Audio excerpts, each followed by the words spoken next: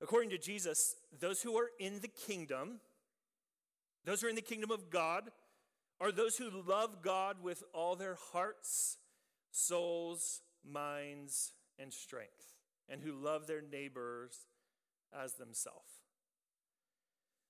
Now, don't misunderstand what I said. The order is important. Those who are in the kingdom act this way. They don't act this way in order to get in the kingdom.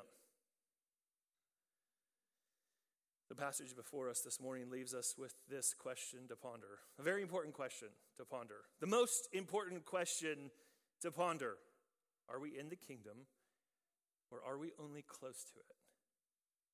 So, if you're not already there, turn to the Gospel of Mark. Mark is in the second half of the Christian Bible.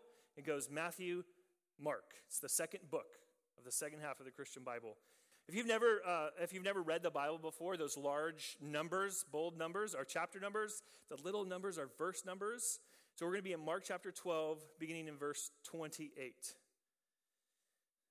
And God not only spoke his word to us, friends, but through men he wrote his word down. So hear God's word to you.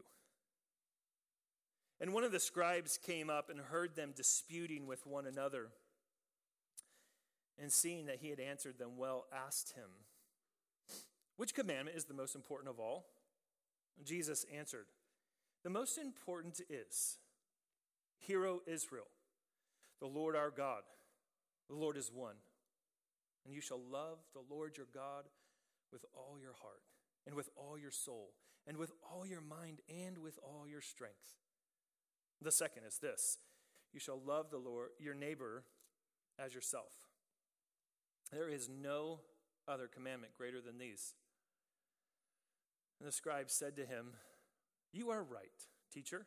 You have truly said that he is one, and there is no other beside him. And to love him with all the heart, and with all the understanding, and with all the strength, and to love one's neighbor as oneself is much more than all whole burnt offerings and sacrifice." And when Jesus saw that he answered wisely, he said to him, "You are not far from the kingdom of God." And after that, no one dared to ask him any more questions. This is the word of the Lord. Thanks be to God.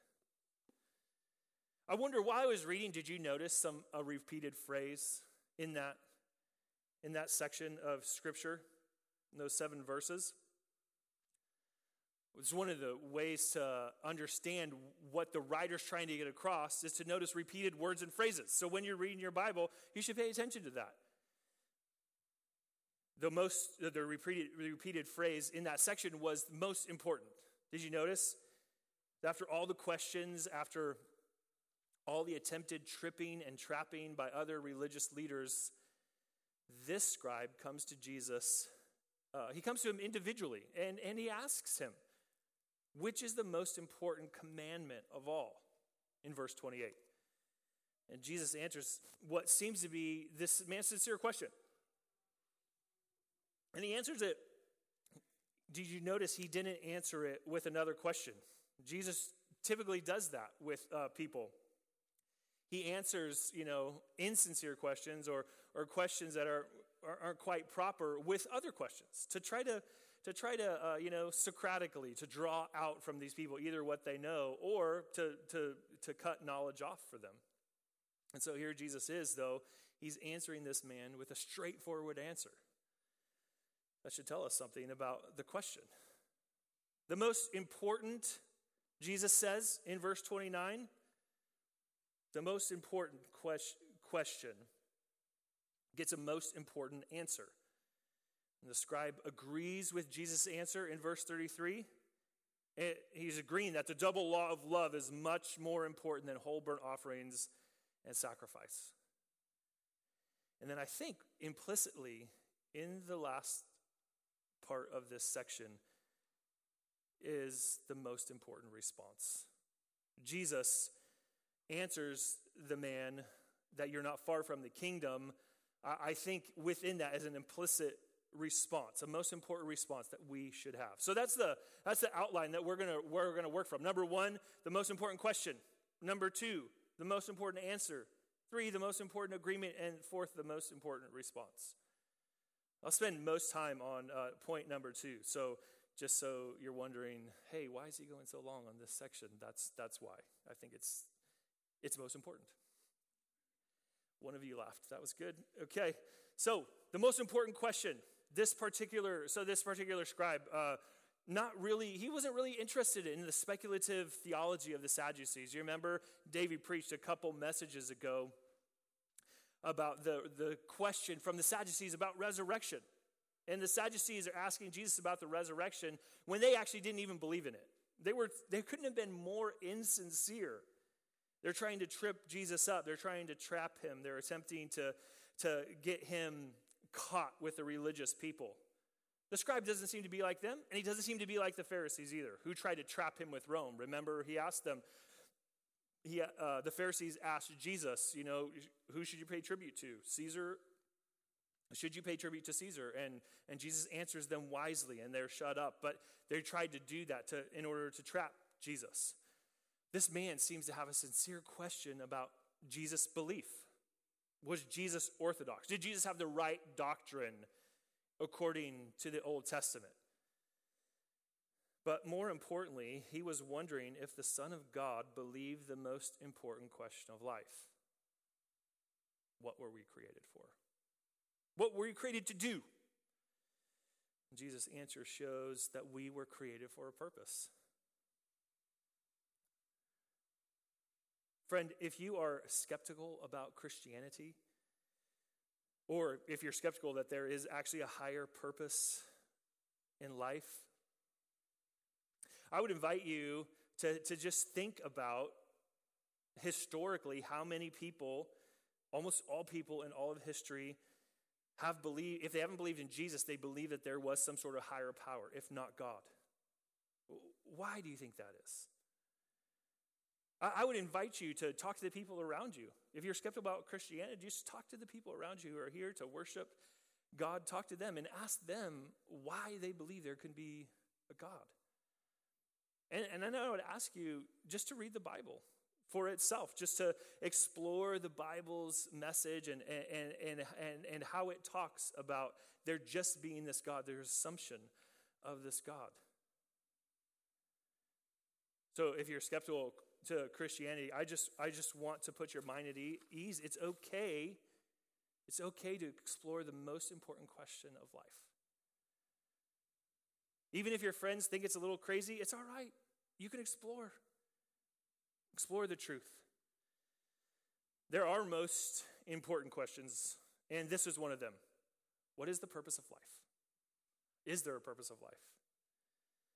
The scribe was asking Jesus what the purpose of life was by asking what was the summary of this Old Testament law.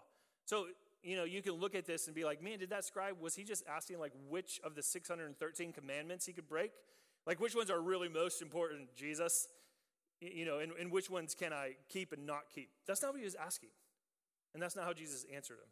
He's asking for a summary of the Old Testament law. What does it all mean? What do all these commandments mean, and how do they fit together? Jesus gives the man a straight answer. And that is the most important answer. What were you created for? You were created for a purpose. What were you created for? Jesus says in verse 29 through 31 is to love God with your whole being and to love your neighbor the same way you love yourself. So Jesus answers by quoting Deuteronomy 6, 4 through 5. It's called the Shema. Jewish people called it the Shema. It's the Hebrew word for hear. So it's listen up to the most important reality of all of life. This is what Deuteronomy is saying. This is what Jesus is saying. This is the foundational reality. The Lord our God, the Lord is our God. The Lord is one. And you shall love the Lord your God with all your heart, with all your soul, with all your mind, and with all your strength. And the second is this. The second part of the answer, the second greatest commandment is love your neighbor as yourself. One of my earliest memories is sitting on my dad's lap in Des Moines, Washington, while he was helping me memorize these two verses. And I don't remember exactly how he did it. I just remember him smiling, trying to teach me Deuteronomy 6, 4, and 5. He was helping me with the most fundamental question and reality of all of life. And a side tangent here, friends, there's lots of kids among us. One day you might have children. You might be able to help disciple the children in this church. So side tangent is catechesis is one vital way to pass on our faith. I don't know if I would be a Christian pastor without it.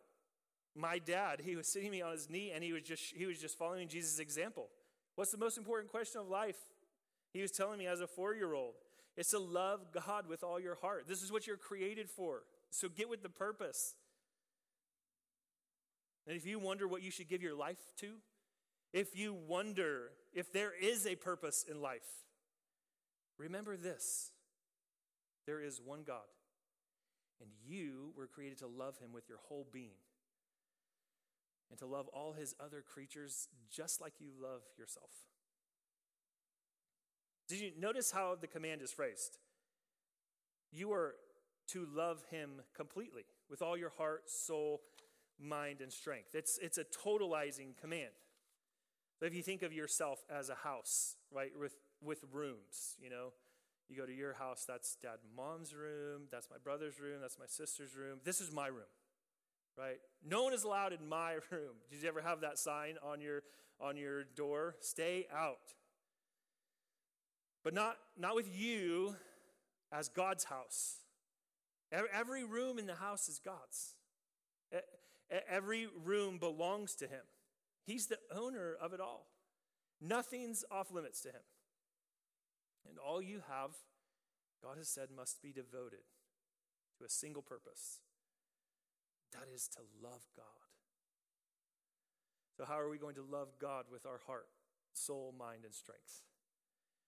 I just want to take those 4 things and just discuss them a little bit, okay? So what does God mean when he says love him with all your heart? In the Bible, the heart is not just a blood pumping station, as one writer put it. It's not just the place where blood is pumped to various areas in your body. But the heart is the command center, right? It's the command center of the body. It's where decisions are made. It's where plans are hatched, right? It is the center of our inner being, which it controls our feelings, our emotions. It controls our desires and our passions. The question is, who has your heart? Is it God, or is it someone or something else? If it is anyone or anything other than God, then that other thing has control of your feelings, your emotions, your desires, and your passions. So let's just say that thing that has your heart is your reputation. Guarding your reputation. Your reputation is the most important thing to you. It has your heart. It governs everything. Then you are going to be animated by and make decisions based around guarding your reputation. You may lie, you may make excuses, but if your reputation is the most important thing, you will do anything to guard it because it has your heart. Maybe for you it's not reputation. Maybe for you it's love of ease. Maybe the thing that governs your heart is the love of ease. Then what governs your decisions is feeding that love. So you're going to give in to binge watching on Netflix more than you probably should. You are going to give in to not having that hard conversation with that person who has either sinned against you or sinned in general. And that governs our heart at times in a way that makes us do things that show that we are not governed by the love of God. All of us, friends. yours truly included. But if God has your heart, then he governs it, and your desires, your passions will be submitted to him. When you sin, right? Because you're going to sin. It's not like you're not going to sin while you're still on this earth. You are going to love ease. You're going to try to guard your reputation. You're going to do all the other, you're going to seek for power. You're going to do all of these things. But when God governs your heart, when you sin, you will not seek to guard your reputation. But you'll confess your sin. You will seek to make restitution. That's loving God with our heart. You know, he also says to love God with all your heart and all your soul. The soul is closely related to the heart. But the soul has the idea of life and vitality. It's what energizes your being. And in concert with your heart, it makes decisions. You know, you make decisions by what energizes your heart and soul. What does your soul love? What is it energized by? Answering these questions, it can help you kind of make progress towards what the most important reality of all of life. Am I giving myself to other things besides God? God made you to glorify and enjoy him. And so we have to ask ourselves, are we energized and do we love God with all of our hearts, or do we love his gifts more? He also says to love God with your mind. God has not made us only emotional beings, right? When we think of a heart, sometimes we think of emotions, you know. The heart is it's the symbol for Valentine's Day and for true love. But God has not made us only emotional beings. He has made us analytical creatures as well as emotional beings. And some of us struggle one way or the other, right? We're too emotional, we let it govern us, or we're too heady and we let our mind govern us without considering emotion. We are not to pit one against the other. God means for us to know in order that we might govern our emotions, right? The emotions that he gave us.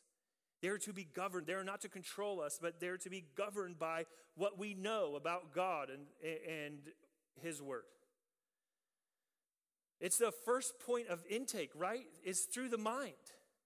You were meant to love God with your whole mind. Thinking it's not something to be feared, or only for, big-brained people that have photographic memories. Loving God with your mind is for people like you and me. It's for us, to ordinary folks, right? Just ordinary people. You as well are meant to love God with your mind. We are not meant to leave the thinking to those who are getting PhDs. God created you to love him with your brain. So think, friends. Love God with your mind. Read books that are hard to understand. Have conversations with people that are smarter than you. Take classes that will help you understand the truths that govern this world. And it's true that we can overemphasize, or underemphasize, right? And if you're honest, if I'm honest, I'm guilty of both at different times in my life. Overemphasizing or underemphasizing. The loving God with our minds.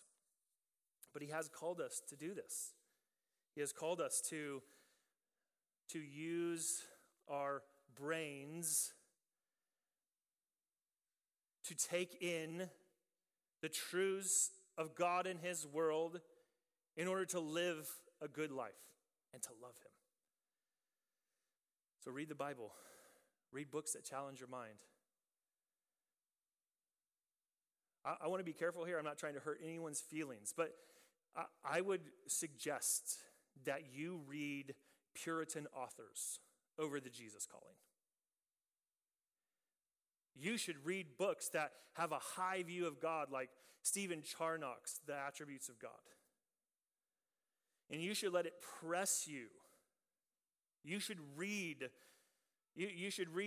Jonathan Edwards and William Perkins over 90 minutes in heaven. I'm not trying to be mean. I'm telling you, this is a way you can love God with your mind. Telling us things about who God is. Friend, love God with your heart, soul, mind, and love him with all your strength. That is your possessions, the things that he's given you to possess. You know, all of us have something to give. Every one of us has some sort of possessions, you know, even if it is the widow's 2 mites. But we have something we can give. But this also actually limits what we can give. You should love God with all the capacities he gave you, not what he gave other people. He doesn't want me to love him with the strength he gave Josh Armentano. He does not want me to love him with the capacities he gave Benjamin Clark. And I'm glad, because I'm terrible at science and math. You know, he doesn't ask me to love him with all the strength of David Platt or John Piper as a preacher. He asked me to love him with the strength he gave me. He asked me to steward those gifts well and get better at the things that he's given me to do. But if you or I continually compare ourselves with other people and their gifting, it shows that we don't understand this command. Like I said before, think of the widow's mite. Then Josh Armentano, Lord willing, will be preaching that passage next Sunday. But she was so captivated by the work that God was doing in the world that she gave everything she had. Probably everything she had for that day, the meals that she was going to eat that day. She didn't care that it was nothing compared to others. It didn't matter to her that in comparison to other people, it was just very small. The commandment was to give what you have. Love God with all your strength. And here's this widow loving God with her strength. There's much more to be said about this commandment, but this is the first and greatest commandment. Love God with all your being. And love him not the way you define love, but the way he defines it. With all your heart, soul, mind, and strength. So we get this command right. Everything flows from it. Everything else flows naturally. All the other 613 commands of the law were built on this premise, that you love God with all your heart. Augustine said, I think it was Augustine, love God and do what you want. Right? Love God and do what you want. Because if you love God like you're supposed to, you will want to do all the things God wants you to do. But this is not where Jesus ends. He doesn't end with loving God only. He says to love your neighbor as yourself. He goes on to the second greatest command, love your neighbor as you love yourself. Love others according to your highest ideals. Love others the way you want to be loved. Now, I understand, what if you struggle with self-hatred? What if you struggle with inner thoughts of hating yourself? How do you love people like yourself when you don't like yourself? That's a good question. But I think self-hatred is a misunderstanding of how God created you. Self-hatred, it's a strange form of pride, do you know? You don't like who you are because you think you know how you should have been created. But God created you for who you are, who he wanted you to be. So how should you love others when you hate yourself? Well, I think according to Scripture, we treat others according to our highest ideals. You know how you want to be loved. You know how you want to be treated and accepted, don't you? How you want to be valued for who you are. Jesus is saying, do that for people. Love them for how God made them, not for how you wish them to be. So see in them the image of God and treat them as eternal beings because that is what they are. Jesus is telling us that self-love is normal, okay? But when self-love crosses over the first and the second greatest commandments, then you're loving yourself too much. So it's not proper.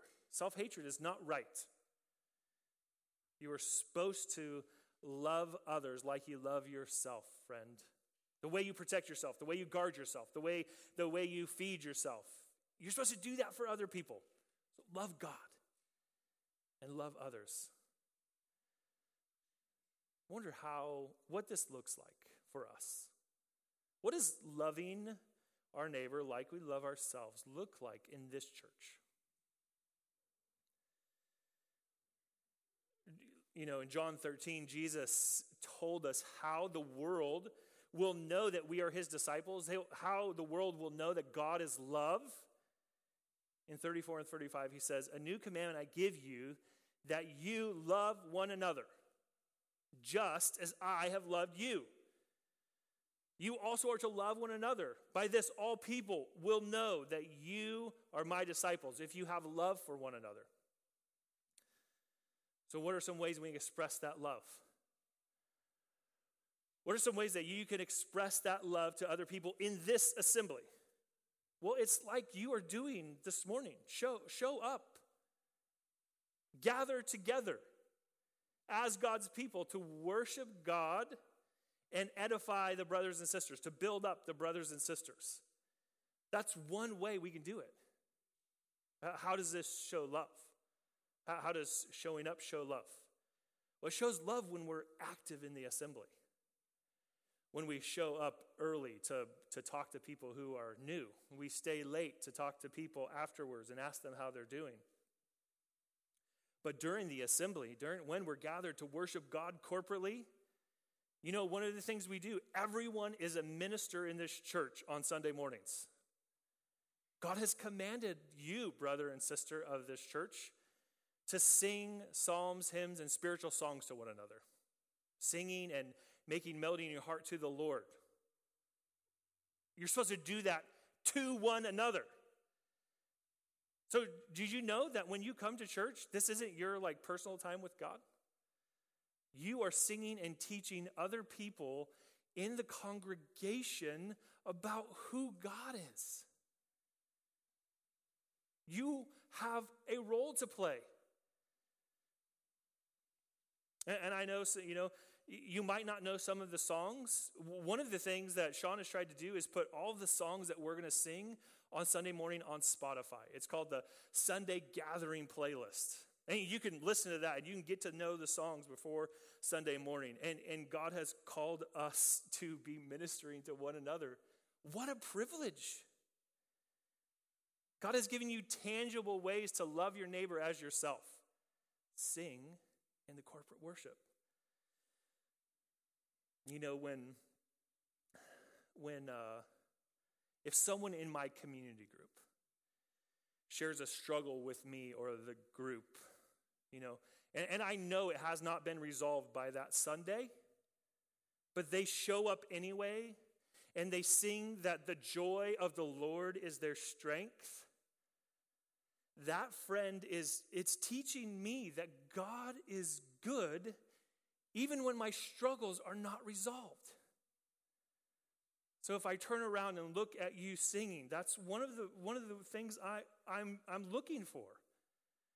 I need you to be testifying to me that God is good even when my circumstances aren't. This not only glorifies God, it also builds us up. It builds one another up. So be thinking about that. You know, that person that has admitted a struggle to you or has admitted they're going through a hard time, when they sing, "It is well with my soul," they're singing that through faith. And that's meant to teach you that it can be well with your soul too. They're singing, "My sin Oh, the bliss of this glorious thought. My sin, not in part, but the whole, was nailed to the cross, and I bear it no more. Praise the Lord. It is well with my soul. So when we come together, we are teaching one another through songs. When we, or if we ever read corporately together scriptures, we're confessing to one another that God has spoken to us. It's a faith once for all delivered. We're ministering to one another. When you come together as a church, you love one another by making the church visible to each other and to the world. You're telling other Christians, I have your back. We're together in this. That you care about their spiritual upbuilding and you're receiving theirs of you. Did you think showing up to church could do all of that? Friends, it does that and more. Another way to do this is through personal discipleship relationships. Personal discipleship relationships they're another way to love your neighbor as yourself. So if you don't know how to do this, I would love to talk to you about it, or one of the people in our church would love to talk to you about it. But if you don't know what to do, just start by spending time with people and talking to them about Jesus. Reading the Bible together. I have 10 copies of this book that I want to give away. It's called Discipling by Mark Dever, How to Help Others Follow Jesus. That's one way you could start, is just by reading that book and then have a conversation with somebody about a discipleship relationship. Don't wait to do it. This is how you can build one another up in the Lord. This is how you can love your neighbor as yourself. So after service, just come down and first come, first serve. Please get one of these books and start a discipleship relationship. Have a conversation with somebody. Ask someone to read the Bible one-to-one. It's one way you can do that. Here's the last way that you can love your neighbor as yourself in this assembly. It's hospitality. It's the love of strangers. That is inviting and welcoming people into your life who are strange to you. Right? They're strangers to you. You don't know them. That's the whole point of hospitality. Hospitality among people we know is really easy, right? But it's not actually hospitality. Hospitality is the lover of strangers. The one who is hospitable is the lover of strangers. If you have a place where you can have a common meal with someone, I'd encourage you to invite them in. Invite them over to that. Talk about Jesus. This happened to me. Chase Stubblefield used to be a member here. He lived at Varsity House, which is a Christian house in the area. And Chase just one day just invited me over for a meal at Varsity House, VH, in their common room. And we sat and talked about Jesus while a bunch of college guys, I think, were surrounding, like, who is this old dude in our house who I've never seen him before? He has gray hair. It's a little weird.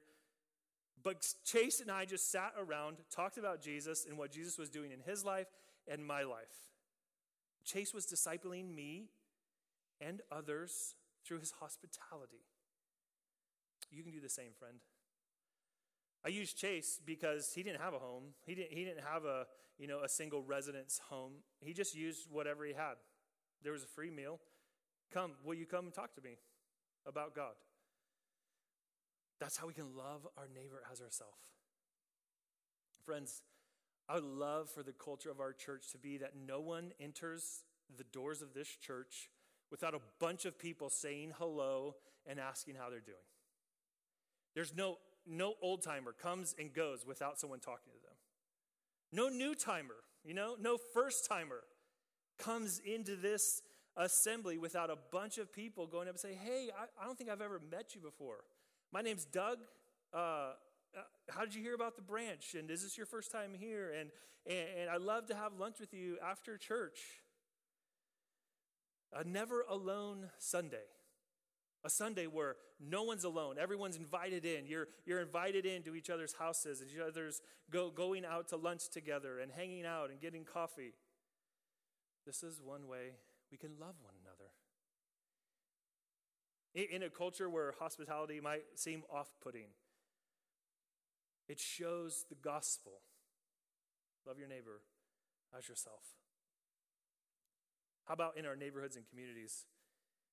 I just encourage you to be in your neighborhood and invite your friends for a meal, or over to play a game, or do a wine tasting. Show them that Christians are normal human beings that can carry on conversations. Christians are people who can have informed opinions about the most important questions of life. And it's not that complicated, friends. Love your neighbor the way you love yourself, the way you provide for yourself, the way you protect yourself, the way you want to be received. You receive others. So, what could the scribe say to all of this? What Jesus was saying, love your neighbor as yourself. What could the scribe say to all of this? Well, what he says to Jesus is right on, Jesus. This is what I would have said. This is how I would have answered. And so the scribe has a most important agreement with Jesus. In verses 32 and 33, Mark tells us that Jesus, he notices the wisdom of the man's response. The man was wise. Well, he wasn't wise in part because he agreed with Jesus. He agreed with the Son of Man. But I think there are two parts to this revelation that Mark gives us, that Jesus thinks this man is wise, and he tells him that he's close to the kingdom. Why does he do that? What is wise about this man's response? Well, notice it in verses 32 and 33. The man says, you are right, Jesus. God is one, and there's no other besides him.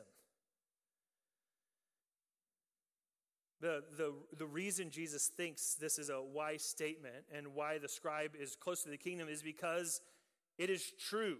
He agrees with truth. And the truth of that statement was standing before the man. What do I mean? This was an Old Testament Orthodox confession, right? That God is one, there's no one besides him. From Deuteronomy, from the law to the prophets in Isaiah, all the scriptures testify to this truth. Deuteronomy, we already saw it in Deuteronomy, but in Isaiah, it testifies to the same truth, that there is one God, there is one Lord. Just a couple verses to show you that that's the case. Isaiah 37:20 says this.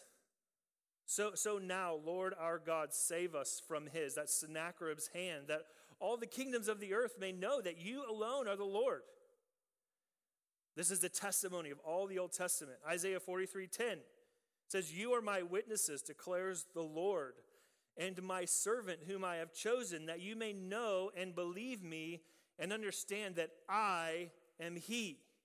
Before me no God was formed, nor shall there be any after me. Isaiah 44:6 says, thus says the Lord, the King of Israel and his Redeemer. The Lord, King of Israel and his Redeemer, the Lord of hosts. I am the first and I am the last. Besides me, there is no God. So one of the main points that Isaiah is making is that the suffering servant and the one true God are one and the same person. He is both the King of Israel and his Redeemer, and Israel's Redeemer. He's the Lord of armies. So when Jesus shows up on the scene in Israel, and John the Baptist and God himself at Jesus' baptism testifies to this fact, that Jesus is both the Lord of Isaiah and he is the suffering servant. He was the man, the scribe, was close to the kingdom in several ways. Because the king of the kingdom, is right in front of him. And he, the scribe, was agreeing with this king, the suffering king, Jesus Christ. This man is so close to the kingdom. The second statement that shows this man's wisdom and the nearness to the kingdom was that these two commands were greater than the whole burnt offerings and sacrifices. The double law of love is greater than the sacrificial system that the Old Testament said was necessary to be right with God. He was getting it. This was the purpose for which we were created, to love God supremely and love others truly. And Jesus, the suffering king, was standing right before him. But there's a problem. There is a problem. And I don't know if you picked up on the problem, but the reason this man came close to the kingdom and is not in the kingdom is the same reason we are all born outside the kingdom. It's the same reason we have to be brought into the kingdom by God. We are outside the kingdom precisely because we have not loved God with our hearts, soul, mind, and strength. And we have not loved our neighbors as ourselves. You see, this God's demand of loving God and loving our neighbor as ourselves is not good news. They are a schoolmaster pointing this man and you to ask the next question. Well, what if I failed to love God with all my heart, soul, mind, and strength, and my neighbor as myself? What if you have? Friend, we have all failed. Every one of us have failed. Not only because we're children of Adam, but because we choose to sin every day. We had to discipline one of our sons this week. I was going to say he or she. It's out now, though. I have 3 sons, and we had to discipline one of them because he hit a sibling. And we had to have consequences for hitting a sibling because you can't get away with that, at least if we know about it. So in response to this discipline, this correction of his behavior, this consequence, he said, it's all because of stupid Adam and Eve. I hate them. They made me sin.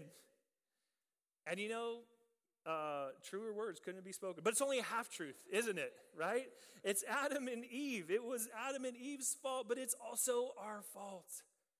We choose to sin every day in thought, word, and deed. We have not loved the Lord our God with all of our heart. We have not loved our neighbor as ourselves. But the second Adam,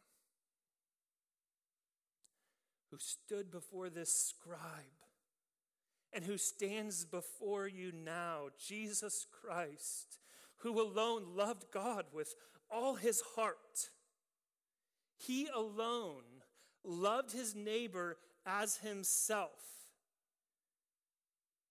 He did that for you, lived and died vicariously for you. That's in your place. He satisfied God's wrath on the cross when he cried out, "Why have you forsaken me?" But he did not stay dead. He walked out of the grave. He conquered sin and death. And in his life, death, and resurrection, Jesus was loving God with his entire being and loving his neighbor as himself. This was truly more important than any whole burnt offerings and sacrifices we could make for our sin. Jesus made them for us. A full sacrifice for us. Now, this is the one who stood before this man and in just a few days would walk the road to the cross, be nailed, be put to death, sentenced to death. for people like this scribe. And Mark leaves his readers to ponder their own hearts and whether or not they are in the kingdom. It's the same question for you.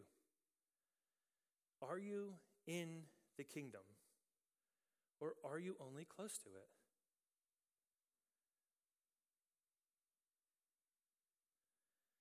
Those who are in the kingdom have made a response. The most important response that Jesus withdrawing out of this man is what Mark started with in Mark 1:15. Jesus was preaching the gospel and saying this: the time is fulfilled and the kingdom of God is at hand. Repent. That's turn away from your sins and turn to Jesus alone for salvation. And believe the gospel, the good news that this king is here and that he's giving up his life for you. The scribe should have known he could not love God with his all, nor could he love his neighbor as himself. And he should have said, what hope is there for me? And you should say the same thing, and you should turn to Jesus, who is our only hope in life and death. So friend, if you've never done that, you don't need anyone to do that for you. You don't need to talk to anyone about it. You can, in your own heart, turn to him and be saved. Admit your sin, confess your sin to him.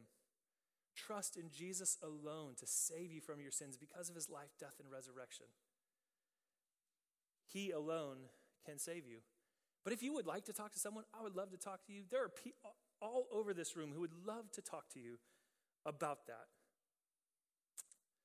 Christian, you who have repented of your sins and believed the gospel have been placed into the kingdom. And I said before, the order matters. You don't love God and others in order to get into the kingdom. We've all failed to do that.